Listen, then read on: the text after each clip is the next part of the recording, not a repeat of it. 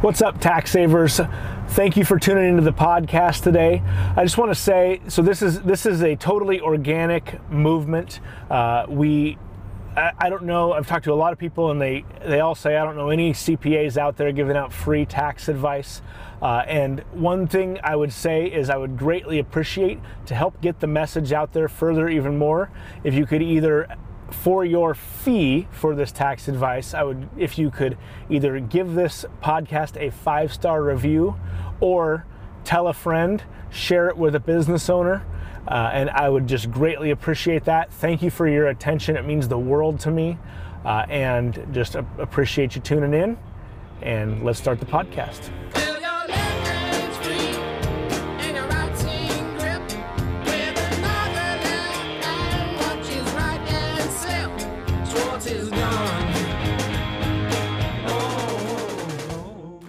All right, let's talk about leased vehicles today. So we've covered the difference between buying or leasing a vehicle and which is better.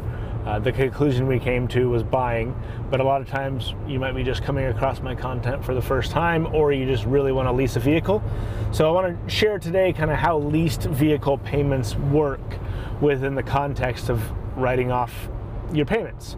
And how that works is it's similar to auto expenses in general, which means you take your business miles, track those business miles, and then you take your total miles, and the percent of business miles that you have against your total miles is your business use portion, and you write off that percentage of the lease payment as a deductible lease payment under equipment rent expense. So let's say you're just to make the math super easy, say you've got $1,000 lease payment and you drove 10,000 miles last year, 8,000 of them were for business.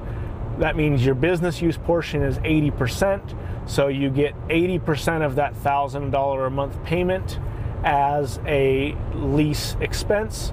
And then the rest of your expenses, so gas, fuel, insurance, all that stuff would just be treated as auto expense. And you'd take the same percentage of it as a deduction.